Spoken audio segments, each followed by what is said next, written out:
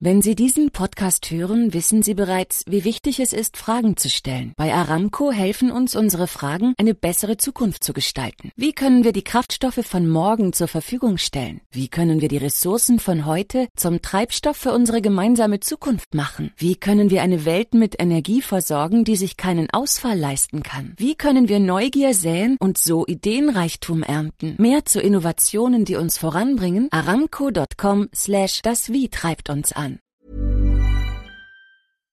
जी हाँ, आप अपनी स्क्रीन पे देख सकते हैं कि हम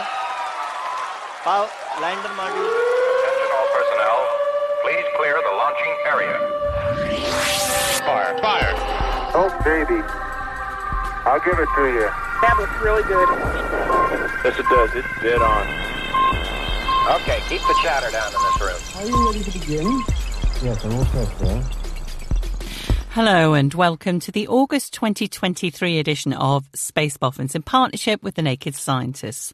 I'm Sue Nelson. And I'm Richard Hollingham, or if you prefer in Persian... ریچارد هالینگام، روزنامه‌نگار علوم فضایی و مجری پادکست اسپیس بافنز. Space Boffins in Persian, there you go. Boffins, I love it. One more time. ریچارد هالینگام، روزنامه‌نگار علوم فضایی و مجری پادکست اسپیس بافنز.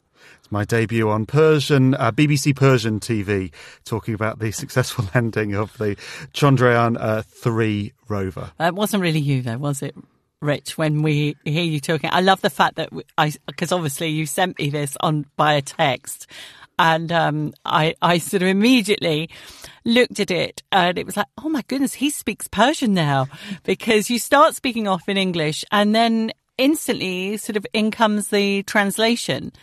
And because it's a man doing it, it almost sounds like you're speaking in Persian. It was actually a pretty amazing experience. So simultaneous translation is a phenomenal thing. That's difficult to do, yeah. So when I was doing the interview, I didn't see myself back. So it's only when I see that back, which is it's on Twitter, or whatever Twitter calls itself now. You can actually watch X, Y, or Z, whatever it is. Yeah. So you can see that back. But that was the first time I actually saw the presenter. So when I was doing it, it was on Zoom. I was there. I was nodding, looking like I understood the question. So I didn't understand the question. But all I was hearing was the translator. So that's why there's a gap between the question and the answer. But it's simultaneous translation. Absolutely phenomenal. That is very good, because I know obviously in the past, and we've had a few of these interviews on Space Boffins when I've interviewed a couple of cosmonauts, and Alexei Leonid was... Leonov, that's it, beg your pardon, thinking of the Misha Shao. Alexei Leonov was one of them, and you have the translator there.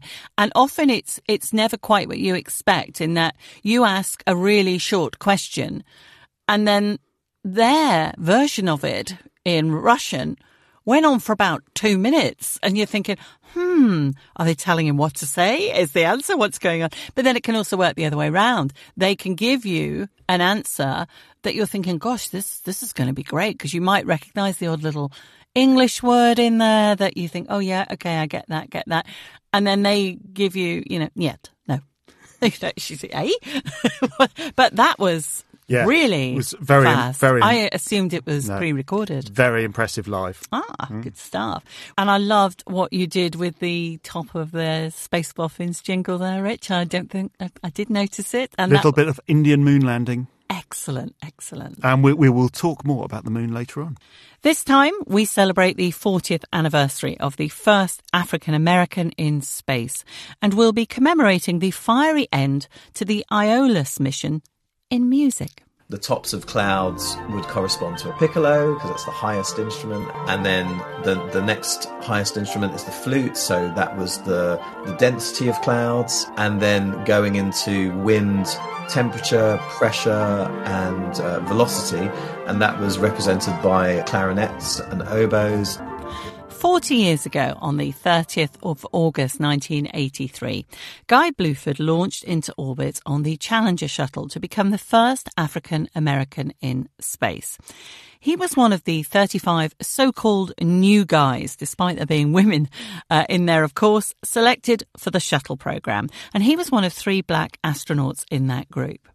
The mission is featured in a brilliant new documentary film, The Space Race, about the experiences of the first black astronauts, as well as the injustices and racism of the space program at the time. Here's an extract from the trailer.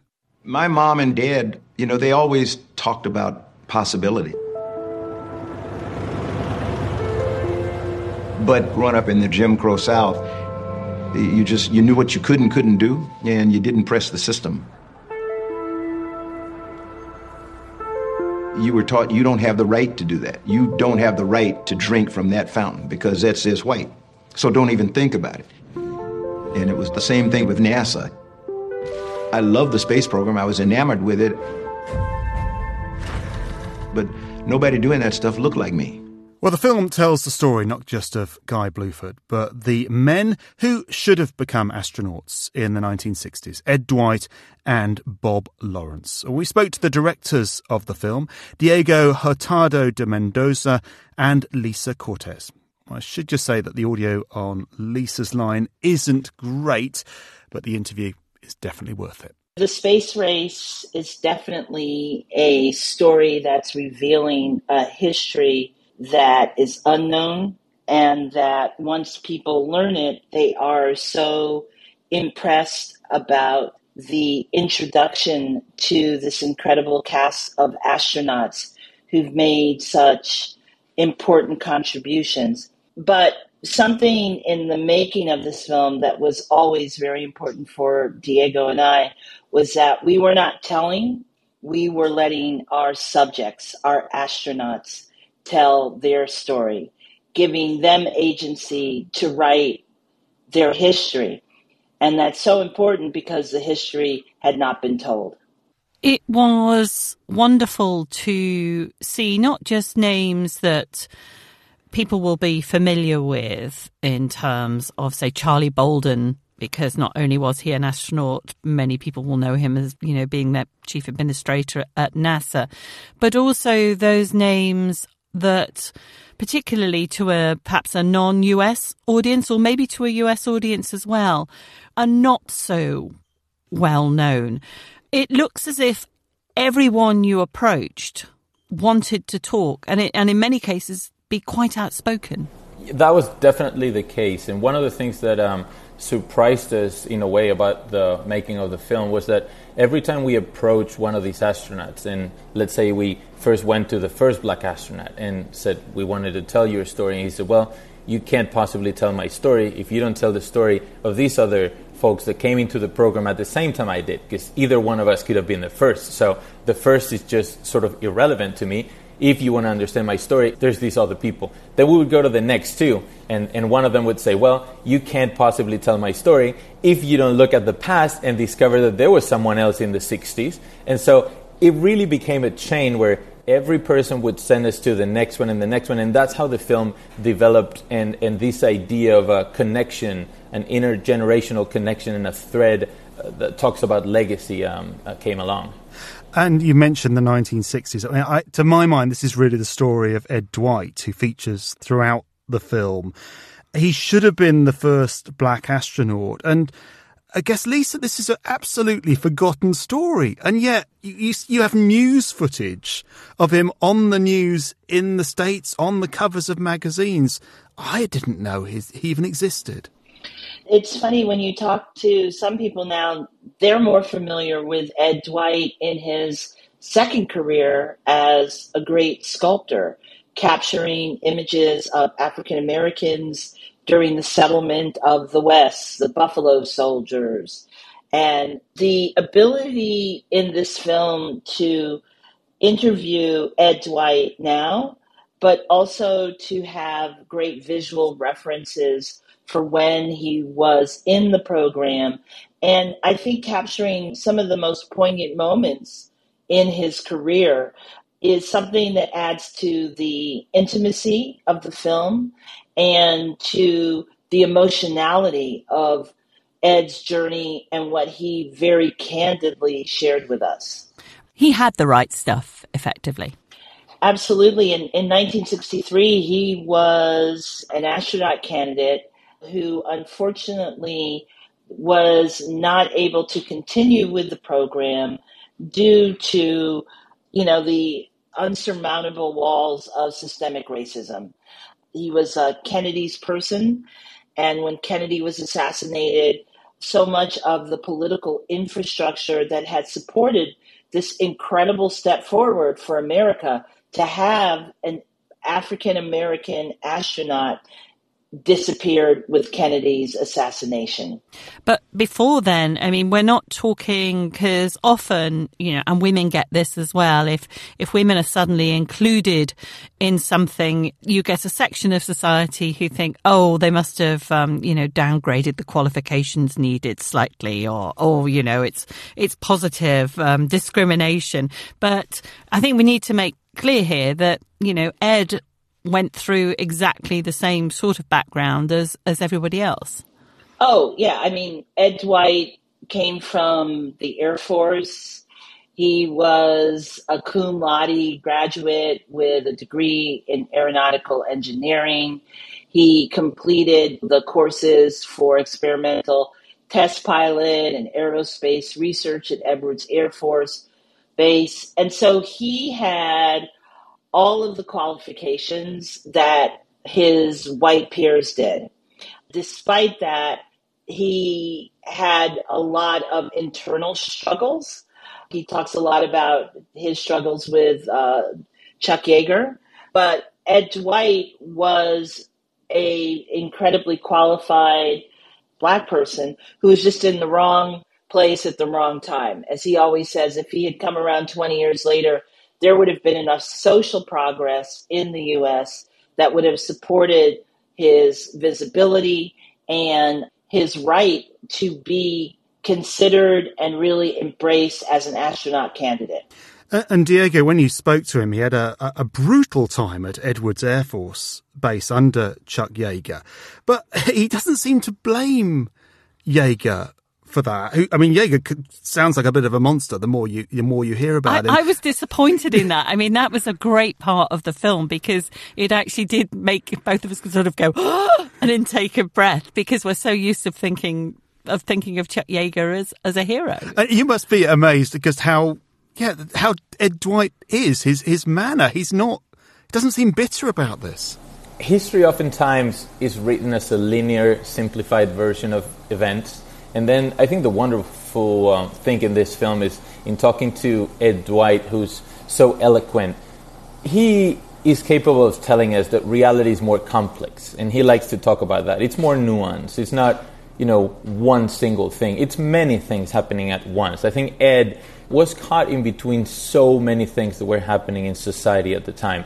And so I think with time, he's maybe mellowed. I mean, you can only imagine where you're trying to achieve something so difficult and you're the only one, the only Black astronaut amongst, just so many other people that look at you thinking you were giving an advantage. So to not achieve his mission, it's probably the most frustrating and infuriating thing. But over time, I think he sees the fuller picture, which is there were so many things at play. And he was just an incredible individual thrown in the middle of these absolutely incredible political events that were much bigger than him in a way. And so he had, to a degree, no control over the outcome of, he tried his best, but I think that's what you see in the film. That's what's extraordinary about him, I think, apart from the fact that he's in his early 90s and is as bright as a button, in terms of is this sort of intelligence and grace and understanding, but you can still see the glimmers of the unfairness of it all and the racism that he had to counter. I just thought what a strength of character he must have had, because he was set up to fail.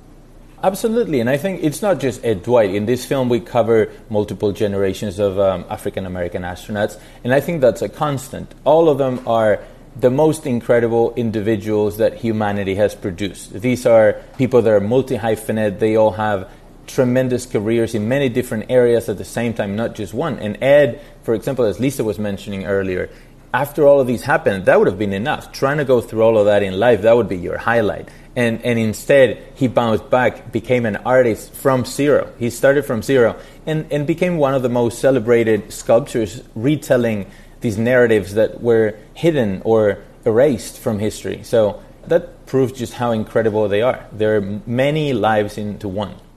I must admit, as someone who's written about the Mercury 13 and Wally Funk and the sort of trials and tribulations they had to try and get into space, a lot of what I saw did remind me of that. Like you were saying that, it was at the wrong time. It felt that way with the women too in the early 60s who were there and qualified and willing and able.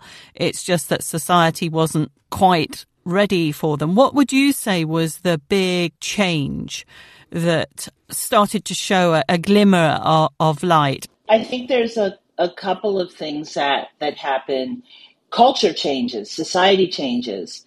There is the progress that Americans begin to enjoy after the civil rights movement.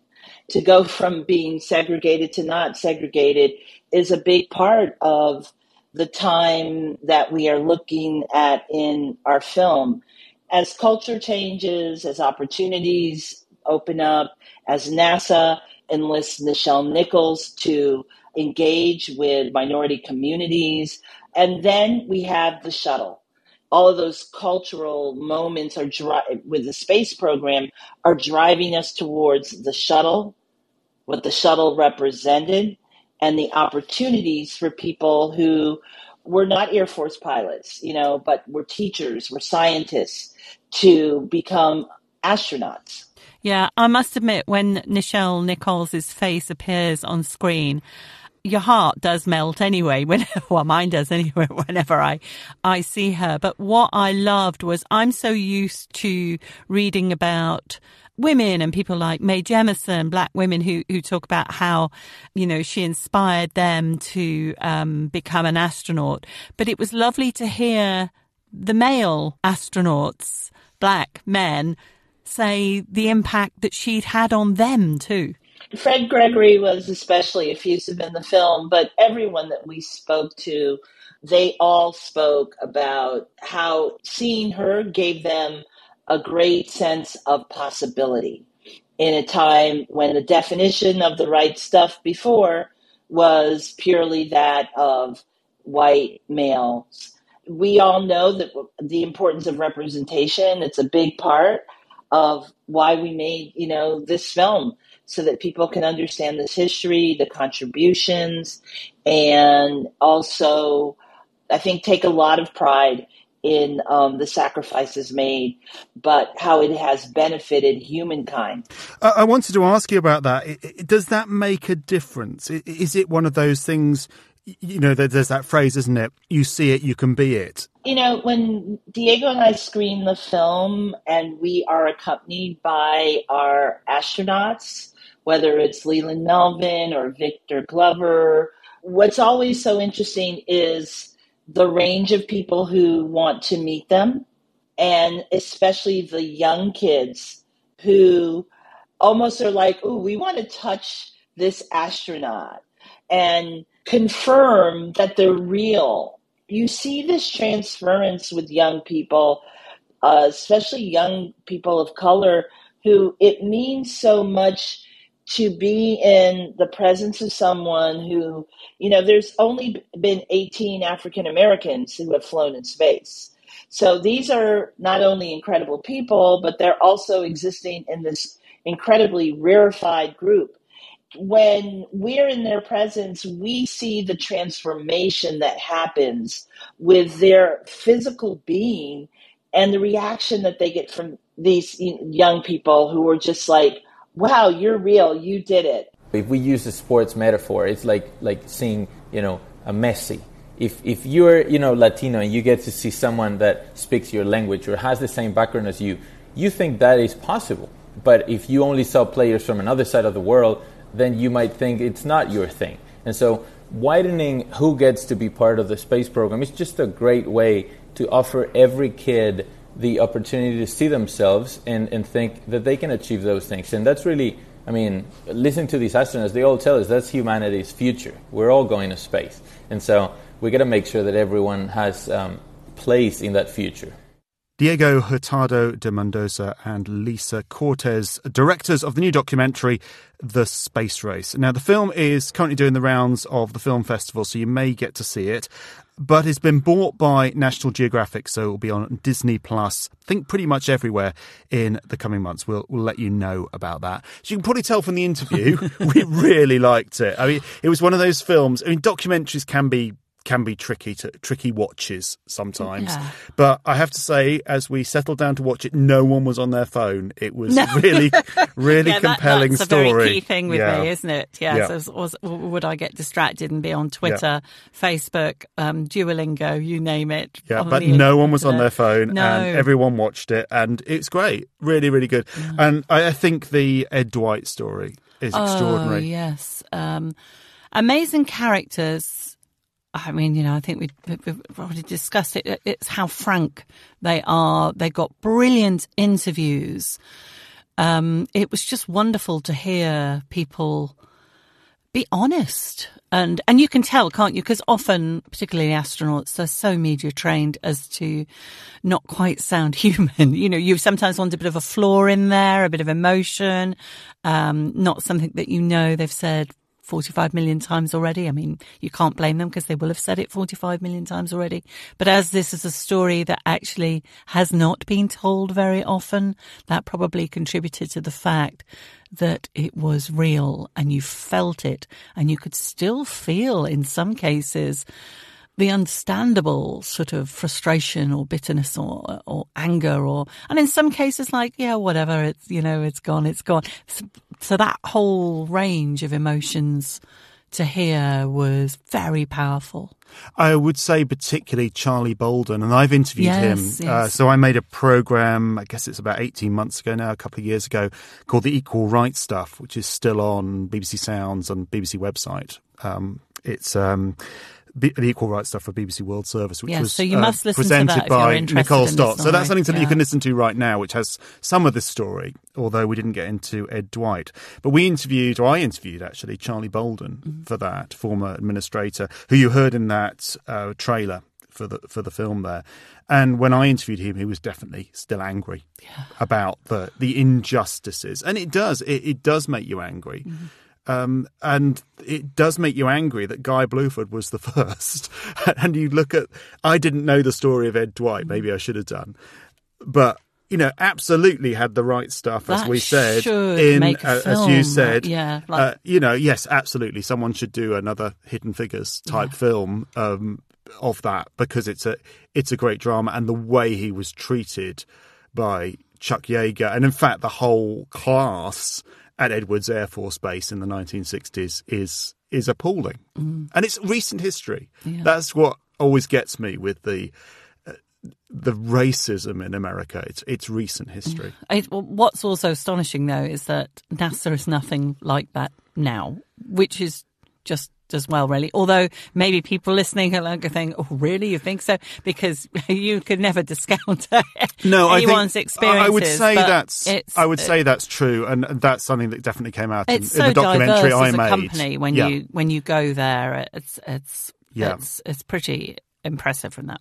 So the Space Race, you'll have a look for it at film festivals. Definitely worth seeing, but it will be on Disney Plus later in the year. And in the meantime, the Equal Rights Stuff on BBC World Service, which is still up there, a half-hour documentary, which I'm very pleased with. And presented by astronaut Nicole Stott. Our lovely friend Nicole Stott. We love her. This is Space Boffins. We're in partnership with the Naked Scientists. Well, it is great to see missions to the moon leading the headlines again, leading BBC bulletins, leading in newspapers after India's successful landing on the lunar South Pole. And so the reason I did the BBC Persian interview was to talk about that mission. I also did another interview with the BBC, an interview with the Naked Scientist podcast, which goes on 5 Live. And it's just what I was saying in this, because it can be painted as a India patriotism story. Patriotic India doing this. Let's face it, Prime Minister Modi, he didn't undersell it. No, they're going to make the most of that. But this is what I said on the interviews I did for the BBC and elsewhere. It's globally significant. So India becomes the 4th nation to successfully soft land on the moon. It's after So former Soviet Union, China, and US. Yes, obviously the US. Mm-hmm. But it's globally significant because it's the first to soft land at the South Pole. And the South Pole, as we know, is where the Kaching is. The parts of the South Pole are permanently in shadow, and so this is where you're much more likely. Well, they've identified anyway that pretty sure there's lots of ice down there. If you've got permanently shadowed craters, then you've got more chance of getting your ice and then water, and then you've got potentially fuel as well for a future moon base.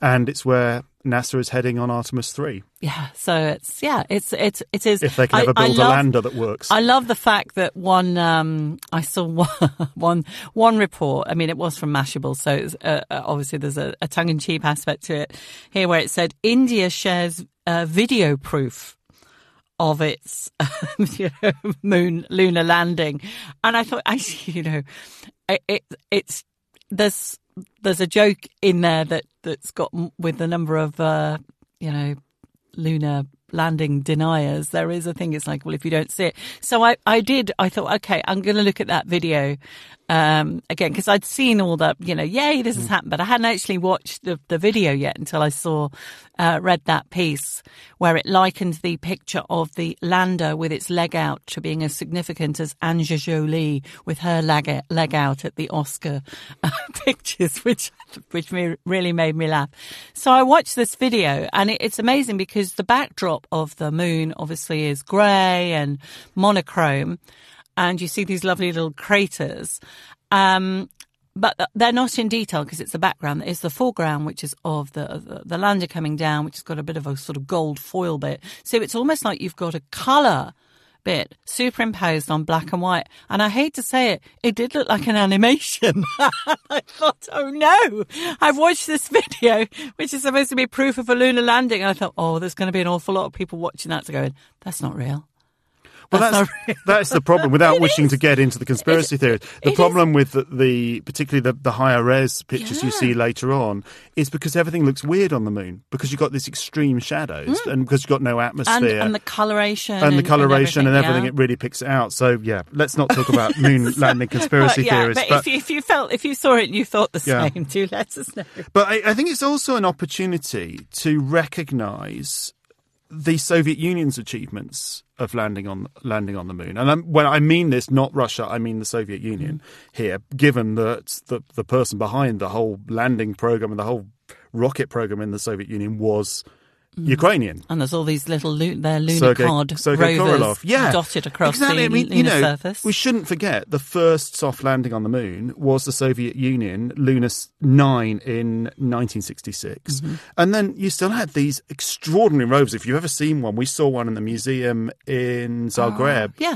If you ever get to see one they're sort of scattered a lot, the sort of engineering models in museums, often in parts of what was the sort of former Eastern Europe, the former Soviet Union, or the satellite countries. You can often see them. So there is one in the Science Museum in Zagreb in Croatia, and they're huge. They're absolutely massive, these landers, and you could see, well, Soviet Union wasn't far off being able to land a person on the moon if they can land something that sizable. Very impressive rovers. So it was a sort of opportunity to remind people that the moon doesn't just belong to the United States. Yeah, and the Indian rover, which has got a lovely name. I'm not 100% sure of the pronunciation because I've only read it rather than heard it. I can't even say it, can I? Pragyayan, I think that is, which is Sanskrit for wisdom. It's going to be doing various experiments for 14 days, 1 lunar day, which is 14 Earth days. And we also should pay tribute to China with Chang'e 5, because that mission 3 years ago in 2020, that was the first mission to collect lunar rock in 40 years. So it is all of a sudden, we've had China collect lunar samples. Now we've got India there. We've got America going to these. Yes, it's very exciting again. It's funny, because like many people, you can remember it first time round. I can't. You can't. Yeah, who cares?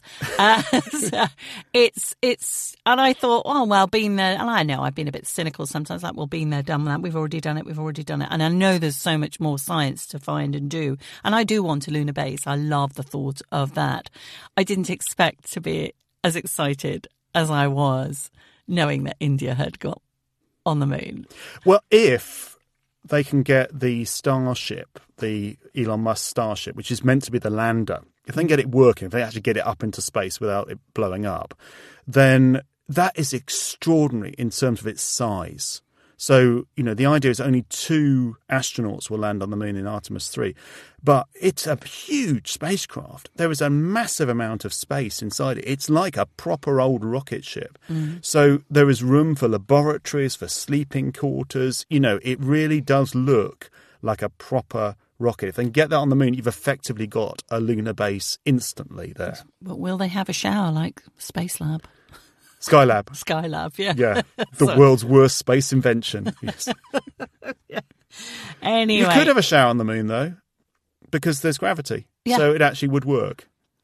You'd probably high-powered jets. It might look gorgeous. It might be much... The water would be coming down in like the Matrix in slow motion or something. Oh, I like that. Anyway. Yeah. Well, another big space story in the past month has been the demise of ESA's Aeolus satellite during a controlled re-entry into the Earth's atmosphere. Launched in 2018, the satellite had been the first to measure the winds sweeping around the planet. But with the satellite almost out of fuel, mission controllers decided that rather than let it crash down to Earth when its orbit degenerated, they would instead control its descent through the atmosphere so any debris fell into the deep ocean. And not only that, ESA have also commissioned a composer to write a piece of music using data from the mission. Our new producer, Katie Porter. Hello, Katie. Has brought the 2 stories together for us. So you're about to hear the music, the composer, the mission controller, and this is best listened to with headphones. So enjoy.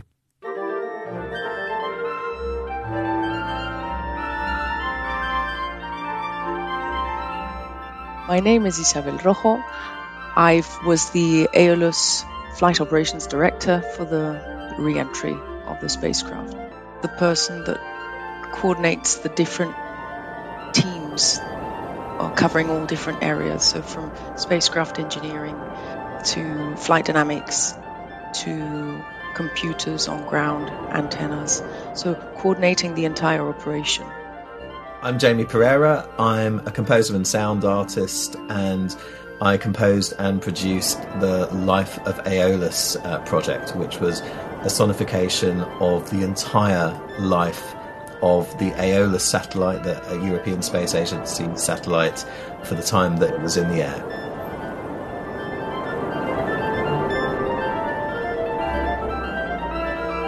The original Aeolus mission was the first satellite to acquire profiles of Earth's wind on a global scale. So it was one of the Earth explorers that is a family of ESA satellites that explore different aspects of the Earth.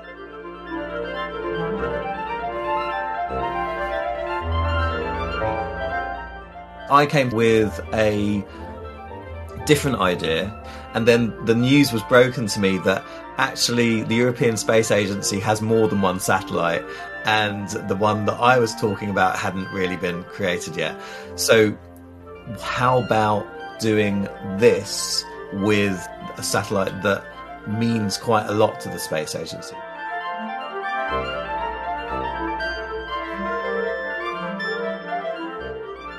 I think the process of turning data into music I think it's very easy. If you imagine like a graph, a line graph, and on the left-hand side, instead of like whatever the values are, or as well as the values on the y-axis, you imagine like a piano keyboard. Usually we're working in a temporal way, so time goes forward, and then as we hit points on the line graph that correspond with notes on the keyboard, this make-believe keyboard on the left-hand side, you play them. So that's a very simple example of how we can sonify data, because we respond to sound in a different way. It's much more emotional.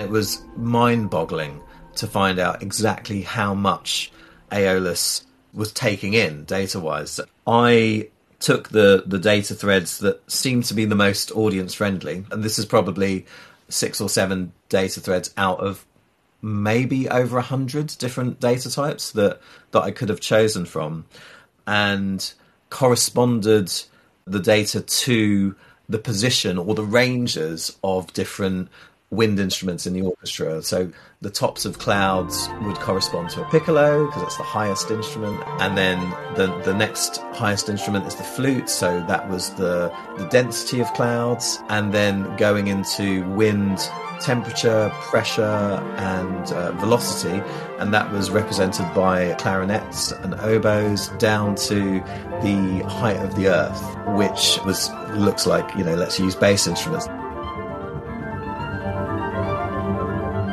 Our current Director General has a zero space debris policy by 2030. And in view of the current guideline and regulations for reducing space debris, ESA thought that it was a consistent choice to perform this set of operations and to re-enter the spacecraft, and at the same time trying to reduce the risk, which is already very reduced on ground. During the Aeolus re-entry phase, I think I probably felt all possible emotions that are imaginable. So yeah, there was a lot of excitement involved. Yes, we were stressed, overworked, tired. We really wanted to give it our best. So I think all teams had this very strong determination of making no mistakes, doing everything right, and trying until the very last minute.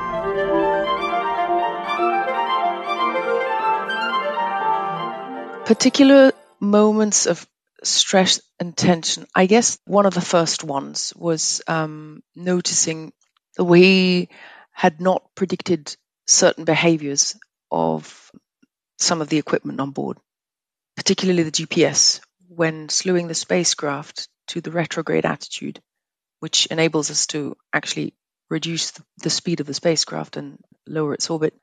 The antennas on board don't have visibility of the network of GPS satellites, and that caused a reconfiguration of the GPS, which we weren't really expecting at that point in time. It made us have to rethink how to continue with the subsequent set of maneuvers, which were due a couple of days later. So that was quite the first moment where I realized this is not going to be an easy ride.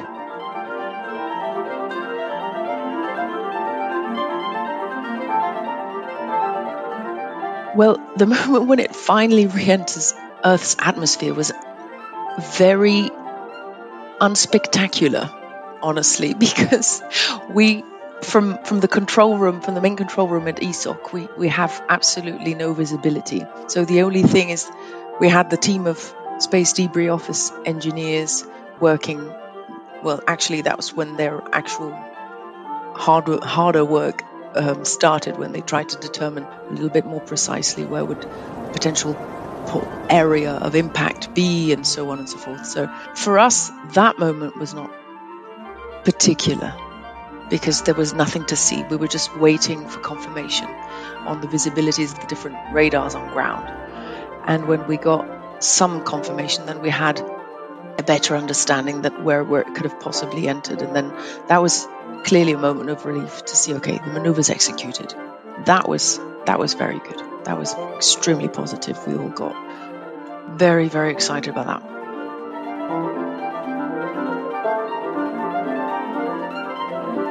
It became an act of commemoration, I suppose. There was elements of death that I could feel in terms of, and that's like, it's like we're talking about a piece of metal, but it's obviously not. It's got importance. The feeling I had was like, oh, it's gone. And it was just a bit like, okay, it's over. And I sort of just paused for a minute. It was just like, okay, well, it's gone, but I guess we have this piece now to remember it by.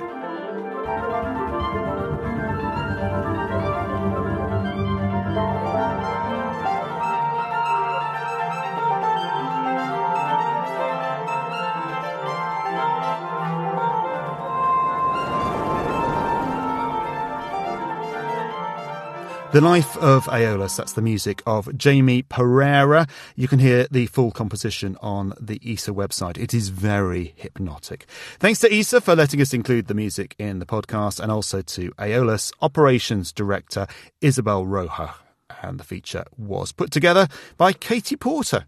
It's quite a lot of credits there. It is, but yeah. It's I love it, actually. I think that's one thing ESA are really good at, is that mix of an art form and space, whether it be the beautiful cartoons for Rosetta and the landing, which just totally took off and really engaged young people, whether it was their short film as well for reimagining the future, looking back at the impact of Rosetta, and then something like this is just I love it. I think it's a great idea, and they should do more of these things. Well, they've done a lot of linking up rock stars as well, haven't they? Because they had U2 linking up with the space station, for example. They've done quite a lot in that regard as well. Yeah, I think they probably don't have a very big arts budget, but I would say they spend it well. Wisely. They do. Yes, they do. Spend it very well.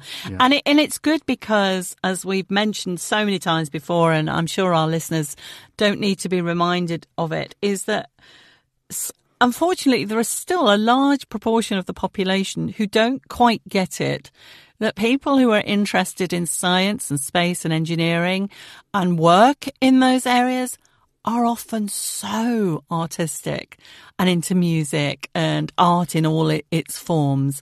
And, it's not a sort of just, that's it. That's all they do is do their rockets. It's not. So it really embraces the creativity in all its forms, which can be mathematical within science itself, within, biology, chemistry, but also within what we associate with the artistic forms of creativity, be it art or music.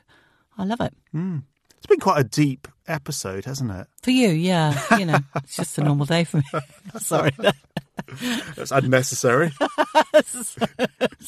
Sorry. Anyway, that's Space Boffins. We actually do have a plan for the next few months. We do actually know what's coming up, but we won't tease you with it now. Oh, okay. Yeah. I do know some of it, don't I? Which is why you don't tell me. I'm a bit like the what's his name? The Tom Holland of Space Boffins. You give away all the spoilers. Yeah, you can't tell me anything. It's like, whenever you do so, don't mention that. Yeah. That will be at the forefront of my mind and we'll be waiting to be blurted out at the earliest opportunity. But yes, unbelievably, we do actually have a plan. Yeah. And I'm sorry, I didn't mean to sound condescending or patronising in any way, or to put you on the spot or to demean you, but would you like to say goodbye to all our podcast listeners now in Persian, Rich? As I say, unnecessary. That's Space Boffins. Thanks for listening.